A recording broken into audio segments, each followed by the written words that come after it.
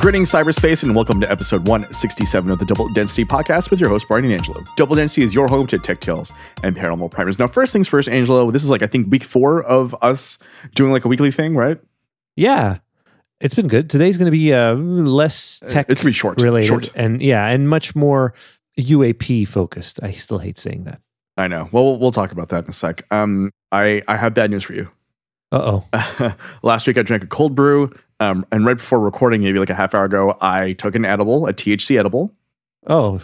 It probably won't do anything to me because honestly, everything THC related doesn't do anything to me. But if it does, this will be a fun recording for us. I also stopped by our government weed store and bought some pre-rolled joints. So I'm going to be smoking one before we record the next time. What does your wife think of all this? She loves it.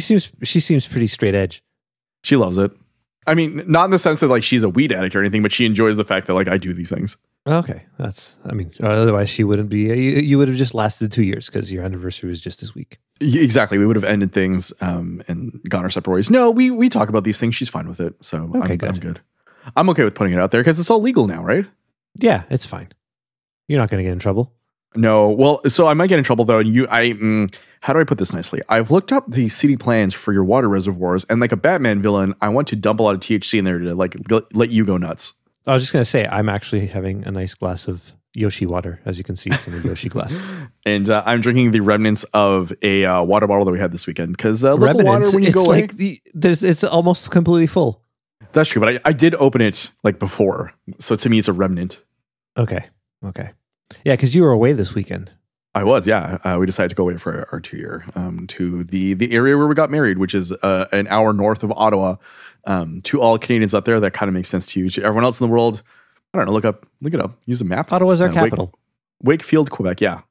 How about the local hockey team? Let's not. No, I'm kidding. Let's not do that. This is a podcast about tech. Yeah, I am also not a fan of. Have we talked about how I'm not a fan of most professional sports? Have we talked about this? I believe I know you aren't. So well, let me explain my rationale for this. Right. So okay.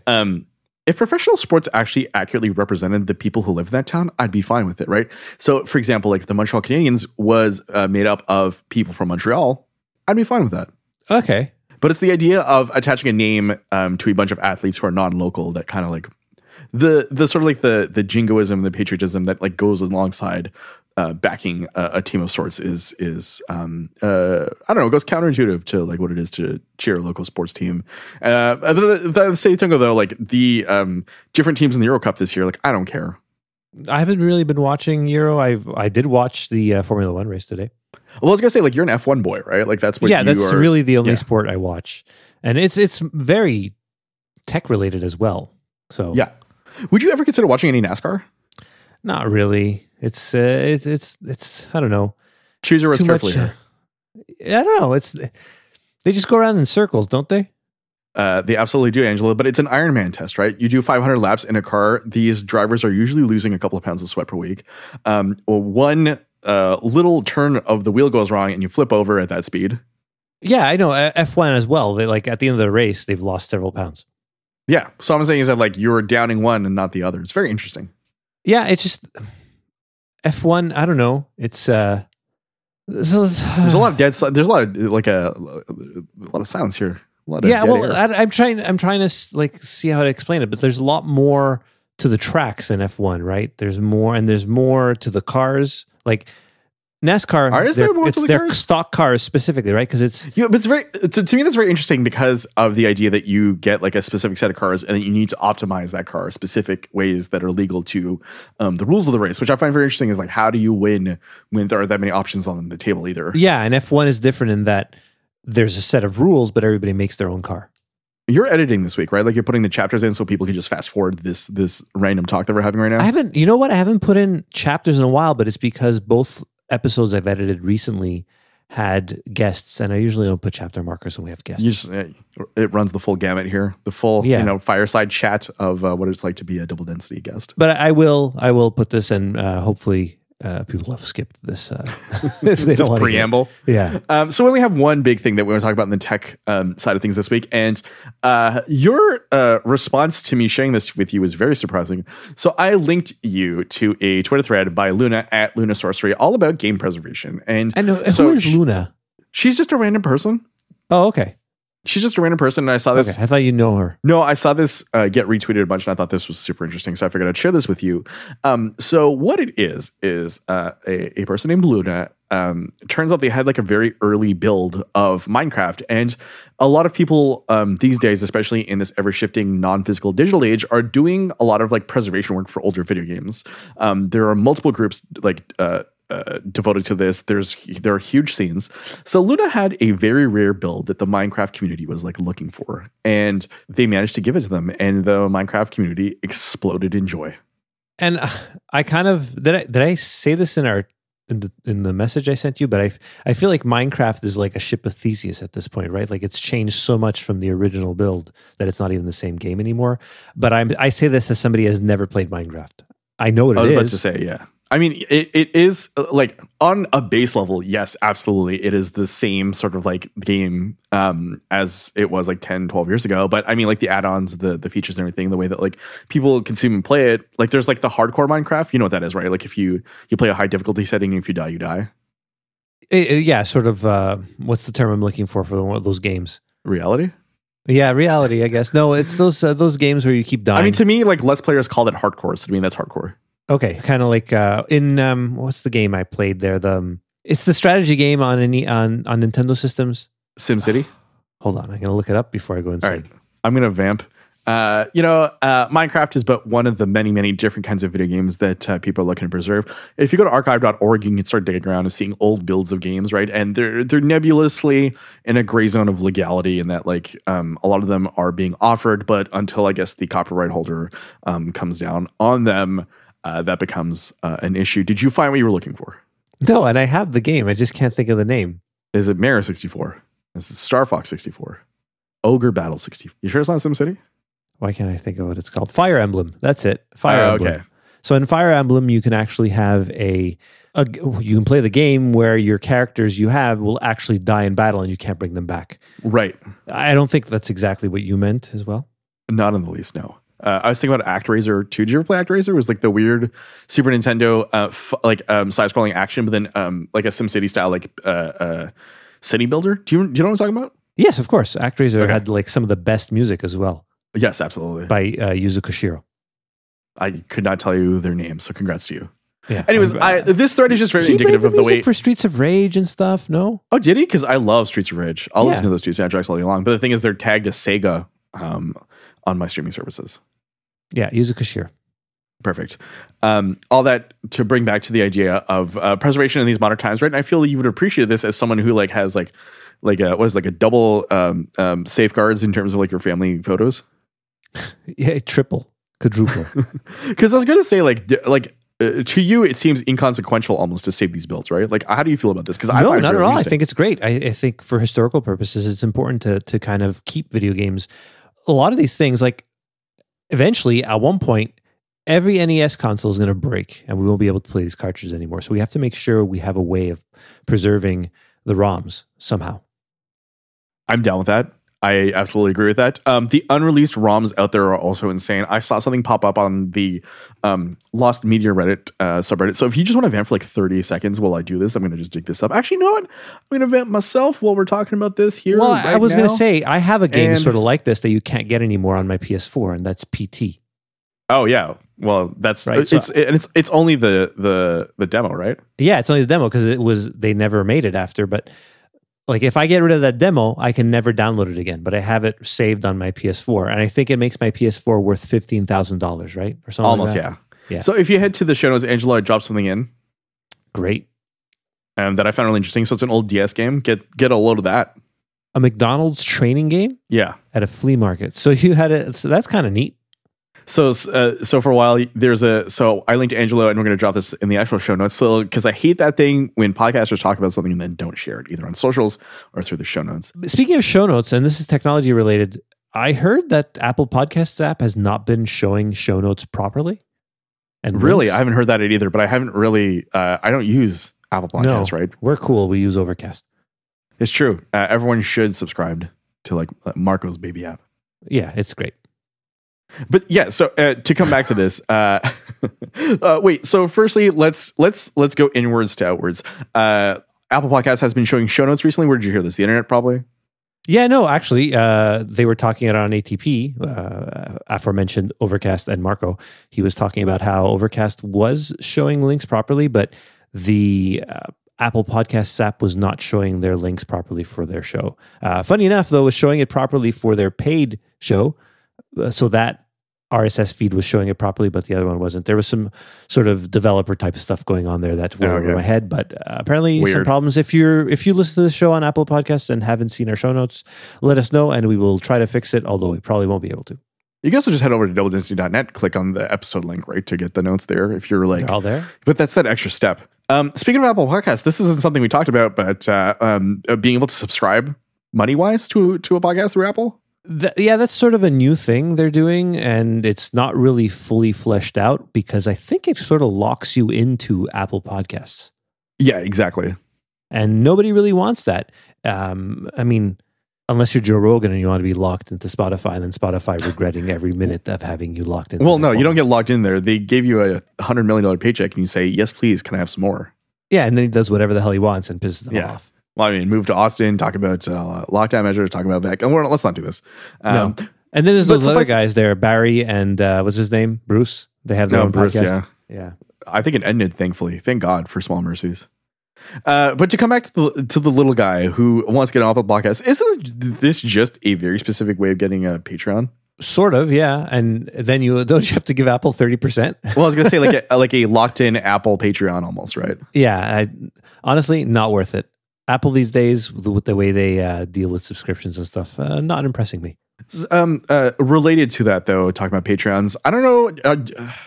You don't have the Reddit app on your phone, right? No, if I need to use Reddit on my phone, I'll just go to the Safari link or whatever. Okay. But Reddit is very much a desktop type thing for me. I don't know why. And I don't really go on Reddit very much because... You don't strike me as someone who's subscribed to a lot of subreddits. I don't know how many I'm subscribed to. Quite a few, actually. Okay. The whole reason I bring that up is because my wife and I both use the Reddit app, and we've been getting like ads for OnlyFans, but for like non-sex work ideas of like launching your album or dropping a single. So OnlyFans, I'm not super familiar with it, apart from the fact that is it like only sex work related? I guess it's not only. It's become majorly sex work related, but it's a platform where any creator can share any sort of media for a fee. Right. Patreon-ish. Yeah, exactly. Yeah. Except more is permissible there. Obviously. It's funny because they're trying to pivot out of sex work and grow it a lot. But like, it's just weird because there's such a strong connotation culturally of it being attached to sex work that now them trying to pitch me on releasing my new album on OnlyFans is a little bit odd. It'd be funny. It's like, oh yeah, check out my OnlyFans page. I'm like, no thanks. I got feet pics. I don't like you that way. I got feet pics and I got rap music. You know, OnlyFans.com/Brian Hasty. I have 19 subreddits. Okay, that's not a lot. No, I guess not. I don't even want to count. And they're very on brand for me. If you would go to look. So let's. Did we forget our one topic has turned into 17? Yes, as always. Just let you know, I counted 19 subreddits I'm subscribed to, and I'm only in the B's. Oh, okay. So Apple TV, Card Magic, Cortex, which is a podcast I listen to, Hero, which is my router, Formula One, Hello Internet, which is a podcast no longer is on, HomePod, iPad, Logic Studio, Magic, Not the Gathering. I was about to say Magic, MG, like isn't it MTG, like CCG? Like I don't know. A bunch of subreddits, yeah.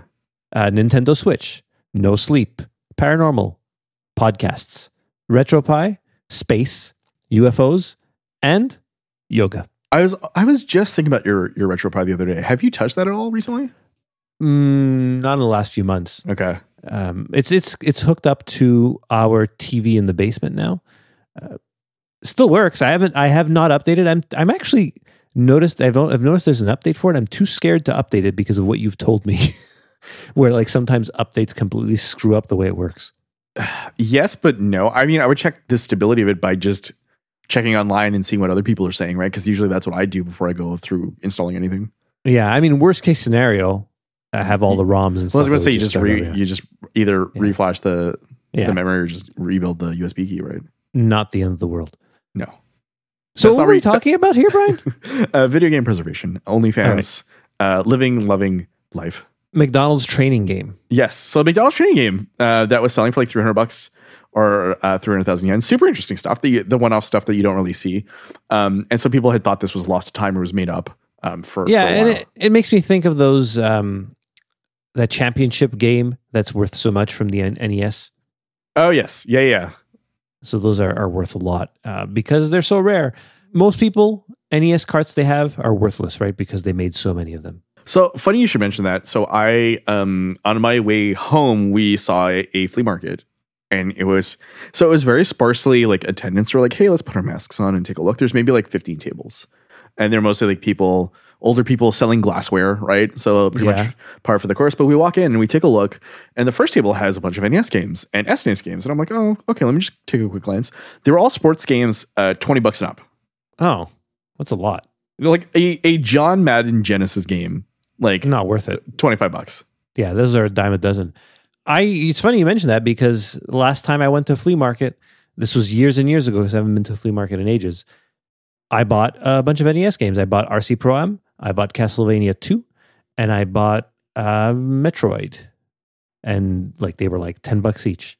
Yeah, which is like the like for Metroid and things like that, it's probably worth it. Like that's the ceiling I'm willing to pay for a game there. The game I regret not getting is I remember my video store was selling off all their SNES games, and they had Earthbound. Like the big box version. With the big box. That was the only version. Yeah. And I loved that game. So I rented it, and I wanted to buy it, and then I never ended up buying it, and now I regret it because I know that game is actually worth something because they sold so few of them. Absolutely worth something. And that was a wonderful game. The fact that it had to come with a strategy guide tells you what Nintendo Japan thought it was. Yeah, it was so weird, but so good. Great music too. I agree, and you could also play that on the SNES Classic too, right? So, but I don't think it's on the Switch SNES games. I don't think so. Hold on. So no, I don't think it is. I mean, I have that upstairs. I can go look, but well, no, I'm just going to Google it. Yeah, please leave this podcast. No, it's on there. Yeah, okay. I just haven't looked. Well, let me just double check to make sure. It's funny enough. Like I thought I would have played that way more, but I think the idea of classic gaming is more interesting to me than actually playing classic games. I agree. No, it's not anymore. Then why was it being listed there? Weird. Okay, never mind. Go try it out. It's a wonderful RPG. I have it on my Wii U. Yeah, it's very different than a usual fantasy RPG. I loved it though. Like it was just so novel to me that he's a little kid who likes to play baseball, so he has a baseball bat with him and he hits aliens with it. That makes so much sense. Did you ever play Undertale? Yeah. Without Earthbound, there is no Undertale. That makes sense. In certain ways, and great in some of the gameplay stuff. Yeah, Undertale's obviously a lot darker in nature with certain things. Yes, of course. Right, but great game. Really, like tugs at the emotions too. Right, it's very well done. Very modern. I completely forgot to mention this, and I think this is the way that we're going to cap things off. But I don't know if I told you last week I bought Cuphead, and it is both stimulating and frustrating, and I love it. That was a Xbox exclusive for a while, right? I think so. Yeah. And now you have it on Switch. I'm assuming I have it on Switch. Yeah, it was on sale, so I decided why not.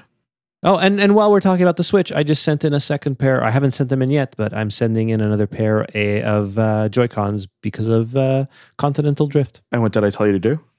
Stop gaming. I told you to stop gaming, Angela. Stop. You and your family need to stop gaming and start exploring the hills around you when you drink your THC infused water. If I told my son that now, he'd be so upset with me because he just got Let's Go Eevee.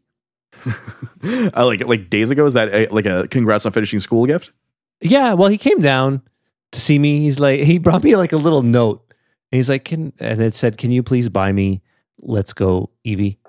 Do you have problems communicating in your No, it was just like a nice little thing of the way he wanted to be. Like he gave it to me in a little card and stuff in an envelope. It was cute. So he won you over. He won me over. Do you want to list off your address and see who else can win you over with mail? No, thanks. Actually, you know what? If anyone will hit me up, I will gladly accept double density mail on your behalf and give it to you. Yeah, let's start opening up fan mail. Oh, yeah. Let's definitely do that. I would like to see like a one piece of fan mail. And then if anyone wants to mail unmarked marijuana to Angelo, then that's doable too. Great. With that, let us head on over to the paranormal section. Double Density presents The Three Titans.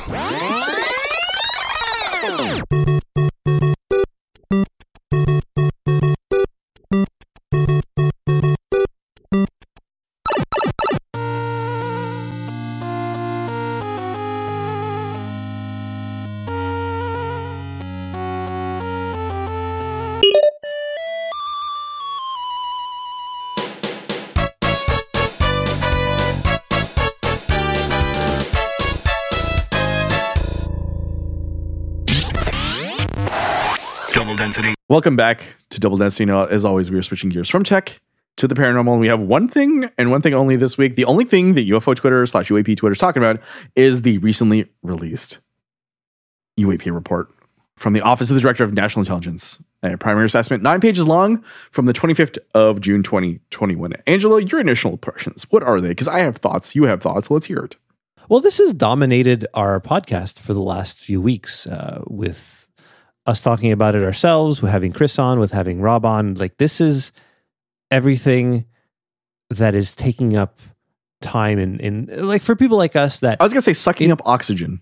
Well, so the people like us that fall on, how the paranormal has its different factions, and we are very much interested in the whole UFOs and what they are / now UAPs and what they are. And because I feel they're the most fun to talk about, the most fun to imagine about, the thing that I started on and have become so much more skeptical about in the last, 15 years. But, they were the things that really interested me. Like, wow, there's aliens. They're abducting people. Wow, this is insane. Why don't people talk about this more? And it's because it really wasn't the case. Yeah, so this report, I didn't realize they had focused in on 144. Yeah, that's an interesting number. Events, yeah. And it basically comes out and says, we figured out one of these 143, and it was like a sad, deflating balloon. Yeah. So it's such a perfect image of the way UFO Twitter approached this, is like them reading this report, they've become a sad, deflating balloon. Yeah. I do feel like there's a subset of the internet that has been obsessed with this and has gotten on the bandwagon, let's say in the last 2 years, who really was let down. And as we've been saying to anyone who's listening to this podcast, is that we figured this would be par for the course. And in my assessment of it last month, we talked about this last week with Rob, I did believe that this was, I feel like this is a soft launch here, or a soft request for more security money, right? Because if you read a lot of what it says here, if you skip the executive summary and you go down to, I think page 5 or 6, UAP threaten flight safety and possibly national security, right? That's your headline right there, is that they want more money for surveillance material, essentially. And this is their way of asking for it, by saying we are able to identify one of these 144 objects. We need help in the future to downplay that. And the very credible risk of, it's kind of funny because I see these people being like, well, we need to defend against otherworldly creatures, right? But if these are terrestrial in nature, then these are heavily armed, in theory, drones and other objects that are just patrolling, national skies.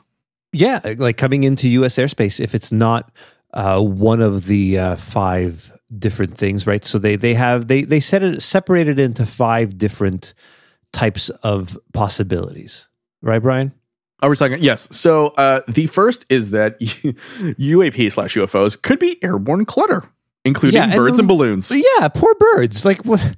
It's awful that they consider them airborne clutter. The geese I see down by the water will probably be very mad at this when I tell them next week. The second one is natural atmospheric phenomena, including ice crystals. One of the things that many skeptics are throwing out there is that these instruments, a lot of them may be picking up stuff like this, and it throws off what they're seeing and what the pilots are seeing. And of course, the believers, or whatever you want to call them, will tell the skeptics, saying, well, you just don't know how those things work. You think these pilots don't know how these things work and all that. Obviously, they do know how it works, but they can be fooled as well. Obviously, if one of them was a deflating balloon, how many of them were things like deflating balloons?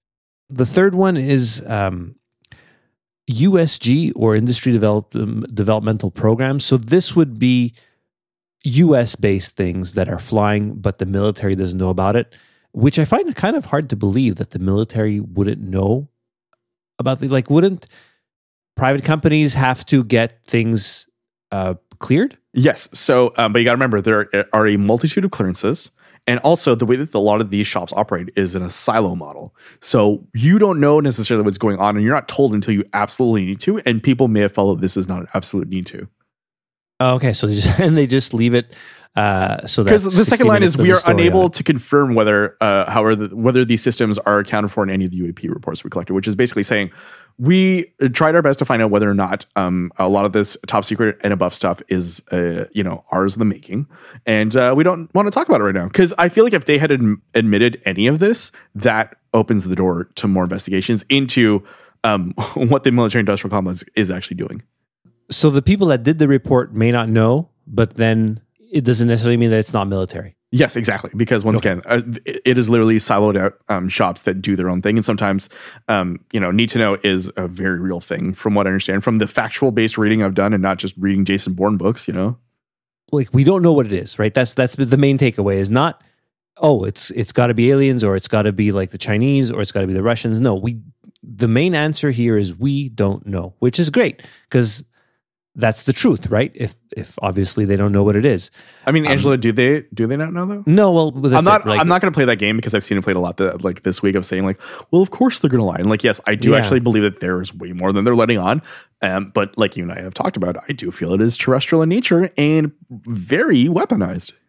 What I was thinking is that some of us, like me and you, are going to say, okay, we don't know. So we need more information to make a determination of what exactly it is. We have our hypothesis that in your case, you're saying it's likely terrestrial in nature. And then other people are going to say, oh, we don't know, therefore aliens. So let's rewind things a bit because I feel like we didn't finish the list of things off, right? So the other category 4 of 5 of what a UAP may be to the government is a foreign adversary system, including something deployed by China, Russia, another nation, which is interesting, or a non-governmental entity. It's us, Brian. Jeff Bezos, Elon Musk. Are they running drones around? Are they running drones with like knives on them into protected U.S. airspace? Elon Musk would be flamethrowers. True. And building tunnels where you shouldn't build tunnels. Yeah. And of course, the other one, the last one, number 5, is other. Basically anything else. Yeah. And I'm just going to read this. This is where aliens would be. Exactly. So this is kind of the catch-all, right? Although most of the UAP described in our data set probably remain unidentified due to limited data or challenges to collection, processing, or analysis, we may require additional scientific knowledge to successfully collect on, analyze, and characterize some of them. We would group such objects in the category pending scientific advances that allow us to better understand them. Very interesting that they're saying, like, we don't yet understand what's going on. Doesn't mean it doesn't exist. Doesn't mean it's not terrestrial. But basically, they're calling in for more ways in which to both collect the data and then analyze the data, right? So I do honestly, once again, feel that this is a demand for more money. Of course.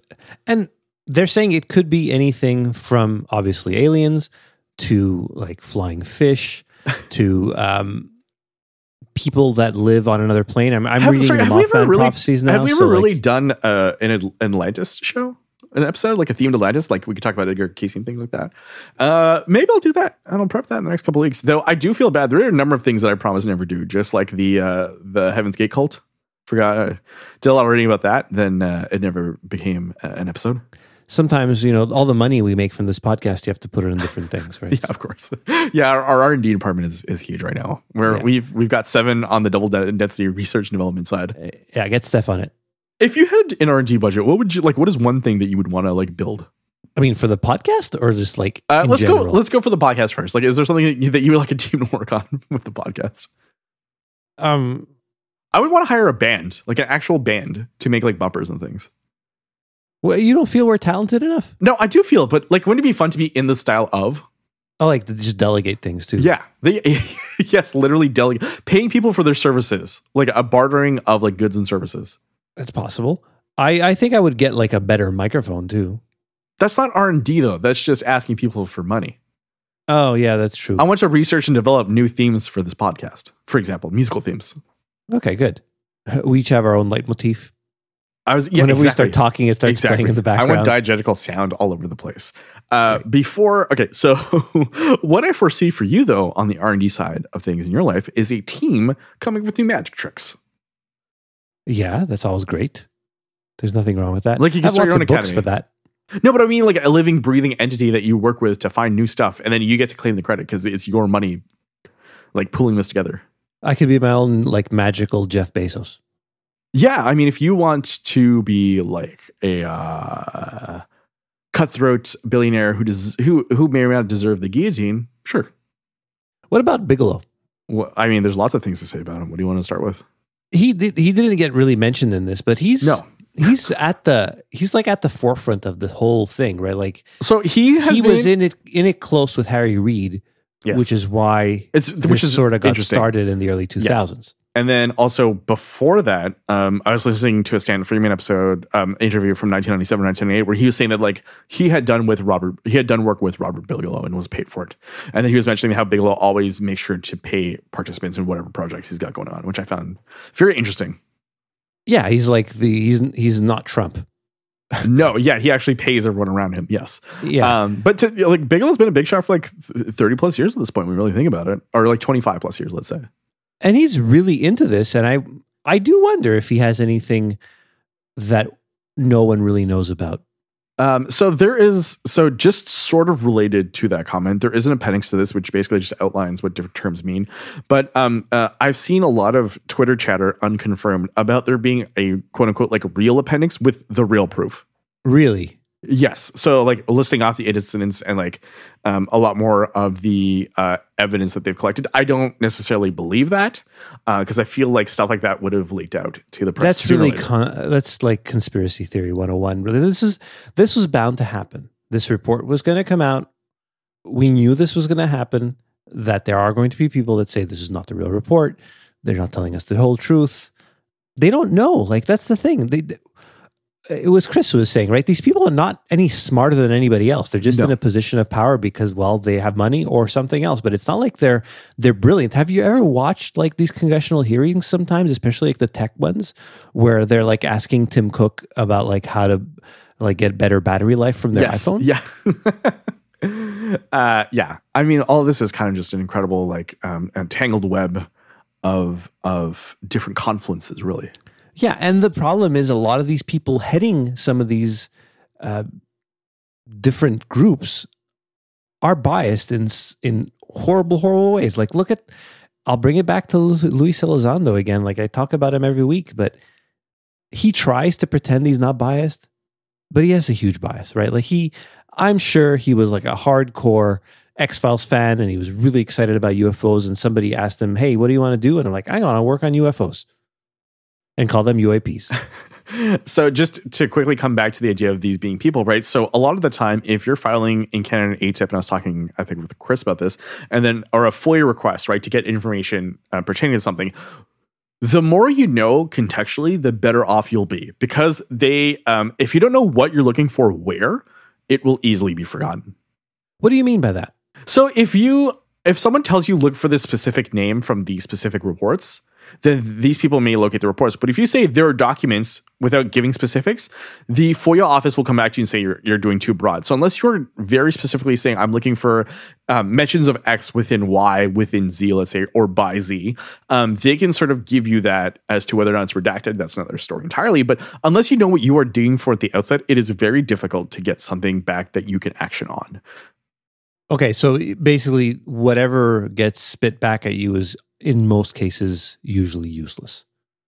Usually useless, yeah. Or what they'll do is it leads you to ask further refined questions. But the thing is that like in Canada and in the States, these requests take months, if not years sometimes too, right? So you got to like get it right the first time or else it's a waste of time. A waste of time and also very problematic because a lot of these people are doing it for jobs, right? So if you're a reporter looking for information on something, knowing exactly what to ask for from the outset will actually maybe help you out in getting your report out into the world versus not knowing what to ask for going 3 rounds 7 years later when you're at a different job, right? So the whole reason I mentioned this is like obviously there's a culture of secrecy around a lot of this data and we haven't seen it yet, but the idea that like there is another secret report to me is strange. But I do hope if people decide to file FOIA requests or ATIP requests beyond this, I know that the Black Vault does a lot of this, but if they can now use any part of this report to more properly center themselves on their searches in the future, then like Godspeed. And I think that's a win for a subset of the UFO community that actually likes information.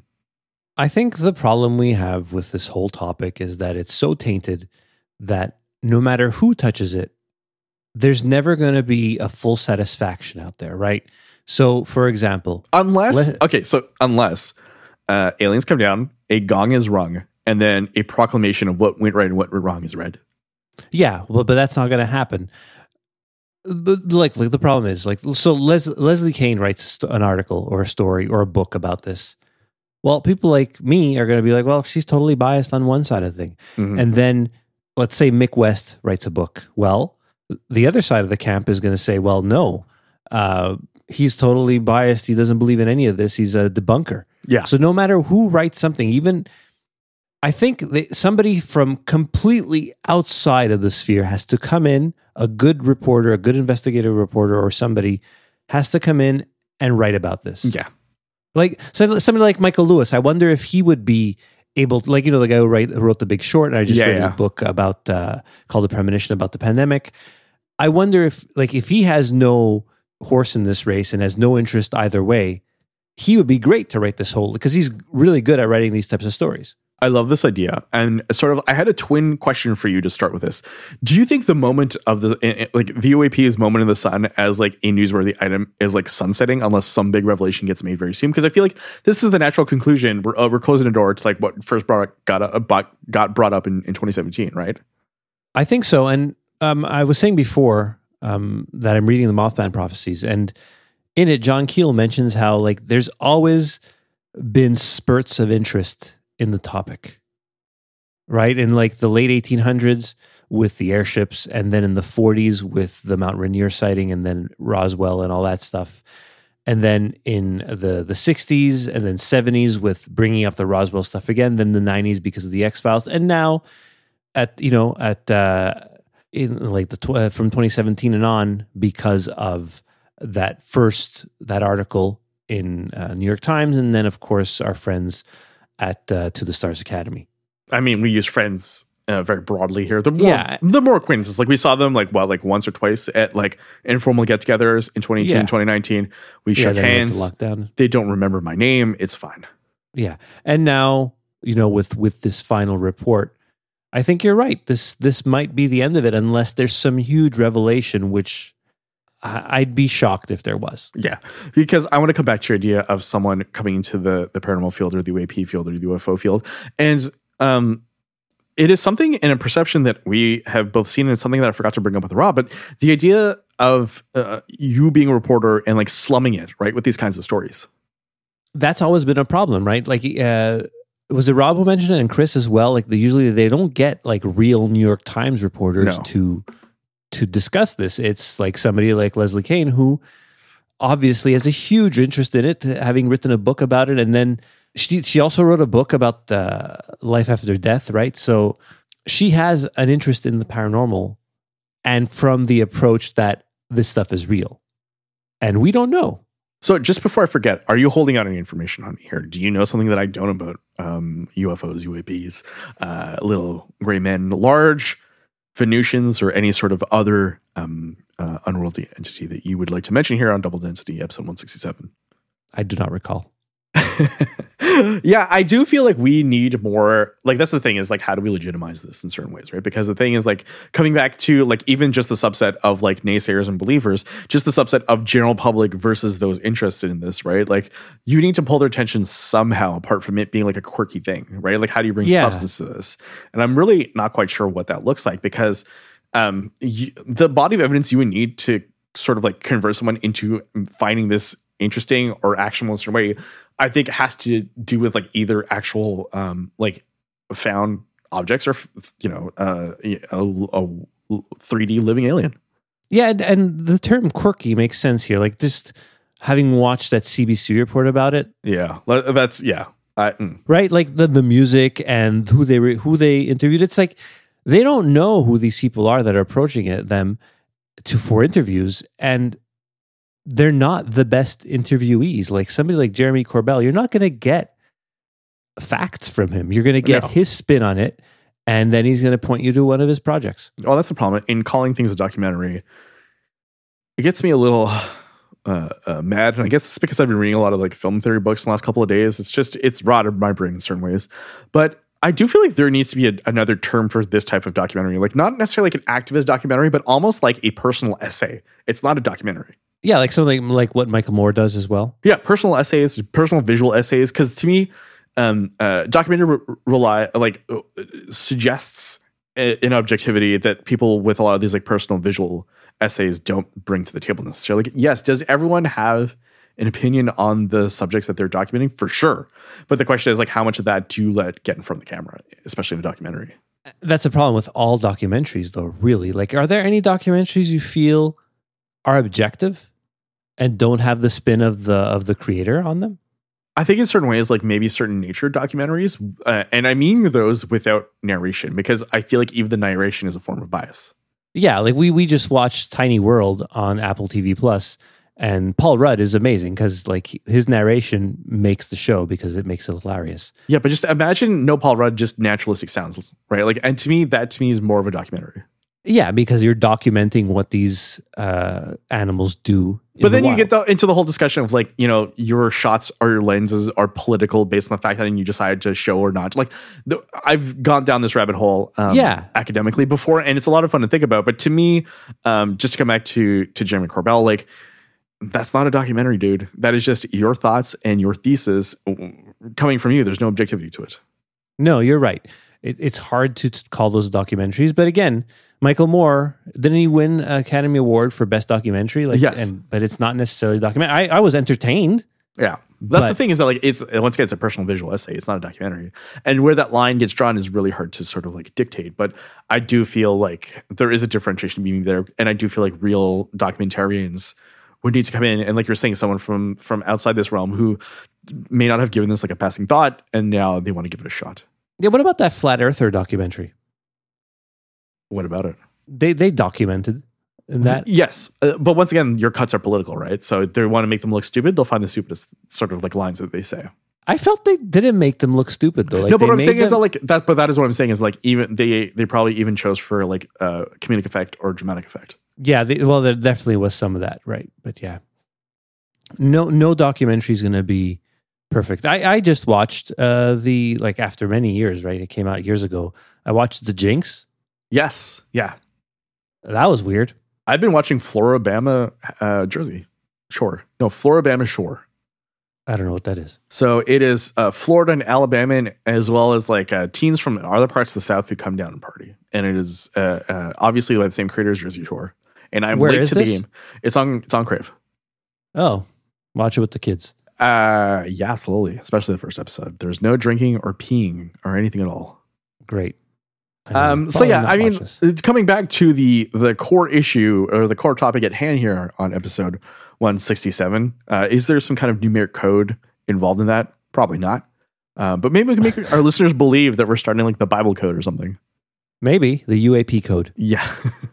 I mean, once again, when it comes down to it, the TLDR to me is that clearly there's a request for more money to do more analysis and more data collection. And will it be granted? Probably, based on the fact that they're playing up the national security angle.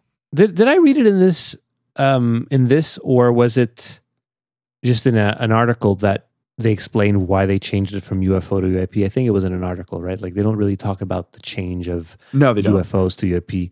I feel like it's the explanation there is that it's UFOs have the stigma attached to it, but now UAPs have it, right? UAPs are just like a new level of UFO or like a new era of flying saucer.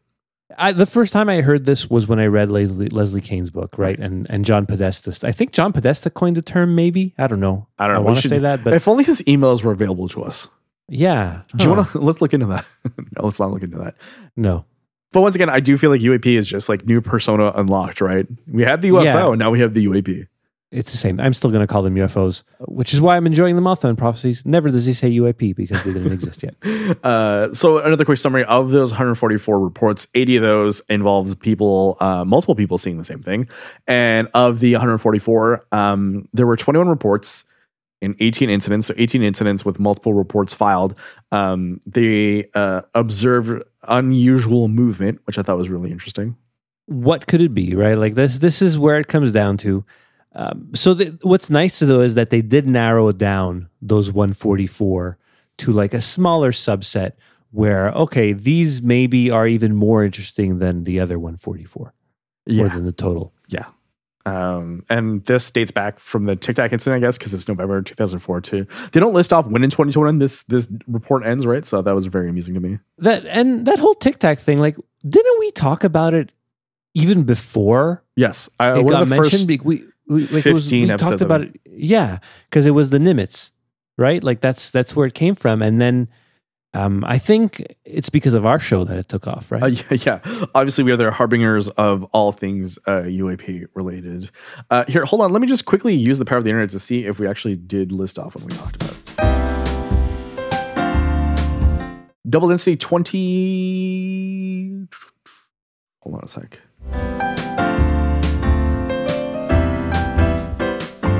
Yeah, Double Density 26.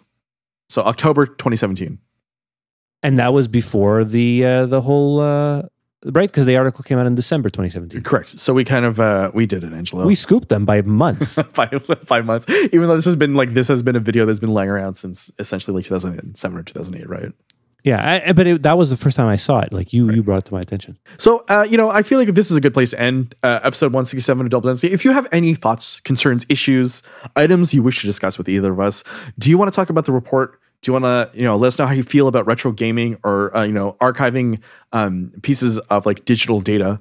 You can always email us at doubledensitypodcast@gmail.com, or if you want to, tweet at us at double_density, or you can even DM us. Our DMs are open. I obviously read all of them. Angela reads 0 of them. No, and it shows my DMs. It shows no, you don't read the show's DMs. No, never. There we go. I don't even I don't even. I don't know if anyone's noticed, but I've started like acting as like an entity on our show Twitter just because it's funny to get you to comment on it. Yeah, it's great. So you can check us out at double_density once again, and Double Density Podcast over on Instagram. Angela, people can find you at Angela Furon on Twitter, correct? Yeah, and I go to Twitter every once in a while. It's not on my Twitter apps. I have 2. I use the regular one, and I have Tweetbot. They are in my So why do you have both? I don't have them on my homepage. Explain to me why you have both. So the main Twitter app is a mess. Like, it's not chronological, right? Like, it kind of shows you what it thinks you want to see. Whereas what I like about Tweetbot is it's chronological. I see, because you are. My whole thought is like you barely get on Twitter anyway, so you need 2 apps for that. Yeah, I go on Twitter like once a day. Okay. Yeah. I'm terminally, deadly black pill tied to Twitter, and I think I need to figure out how to like extricate myself a little more. But people keep sending me stuff, and I can't look away. Delete your account. Delete that, as Lars Ulrich's father said in what's the documentary? Why am I blanking here? Oh, Some Kind of Monster. That's it. Okay, good. Wow. We can talk about we'll talk about Rock Docs another time. Why don't we do that while we're at it? Sure, those are fun. I just watched the ZZ Top one. Oh, good. I watched the Sam Dunn, 1971, the year that changed music. Forever. Oh, did you learn anything? No, it was interesting. Apple TV Plus? Not many shows. Most of them are really good. What act from 1971 did like it most struck you? And are you listening to it? Marvin Gaye, actually. Interesting. Yeah. Well, I feel like you'd enjoy his instrumentation. Yeah, no, it's really great. I listened to it on a walk the other day. Were you singing to yourself? Morning walk. Mother. Were you singing to yourself? Yeah, as I walked down the path. Great. That's great. And the Stones were talked about. Little known artist named David Bowie. Who? Getting his start. Yeah. Did you ever grow up listening to Bowie? Before I forget. Not really. No, a little bit. I was more of a Beatles person. Right. So the wife beater. What? John Lennon? Oh yeah, he's like John Lennon's problematic in many ways. Absolutely. Yeah. Speaking of problematic, I watch Pirates of the Caribbean, and I noticed like there's a few ones with Keith Richards. Yes. And in the latest one from 2017, Paul McCartney's in it.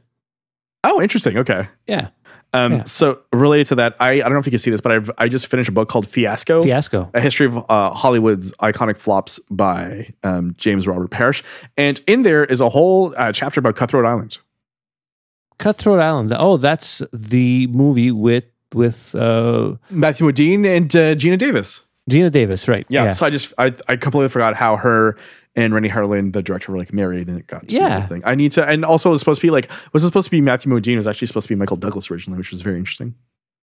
Yeah, I remember that movie when it came out. It was a disaster. It was a disaster, and then Waterworld came out shortly after that. A whole lot. Another disaster. No, not. I mean, that also did. Actually, no, it did break even internationally. I'll have to double check on that, but I can't remember.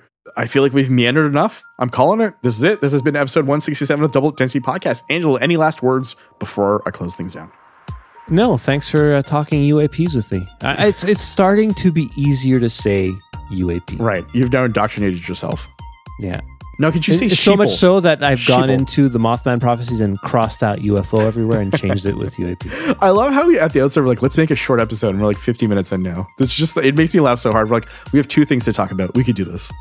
Yeah, I'll ignore my kids on my lunch hour tomorrow. I think that's a good plan. But yeah, if anyone has any thoughts on UAPs or any thoughts about the things that we talked about today, _Disney on Twitter as always. Angela, this has been a pleasure. I will see you next week probably. I will see you maybe in the skies, maybe on the ground, maybe inside of a cave, maybe in the lost continent of Atlantis. All right, thanks, Dr. Seuss. See you around, Angelo. All right, bye.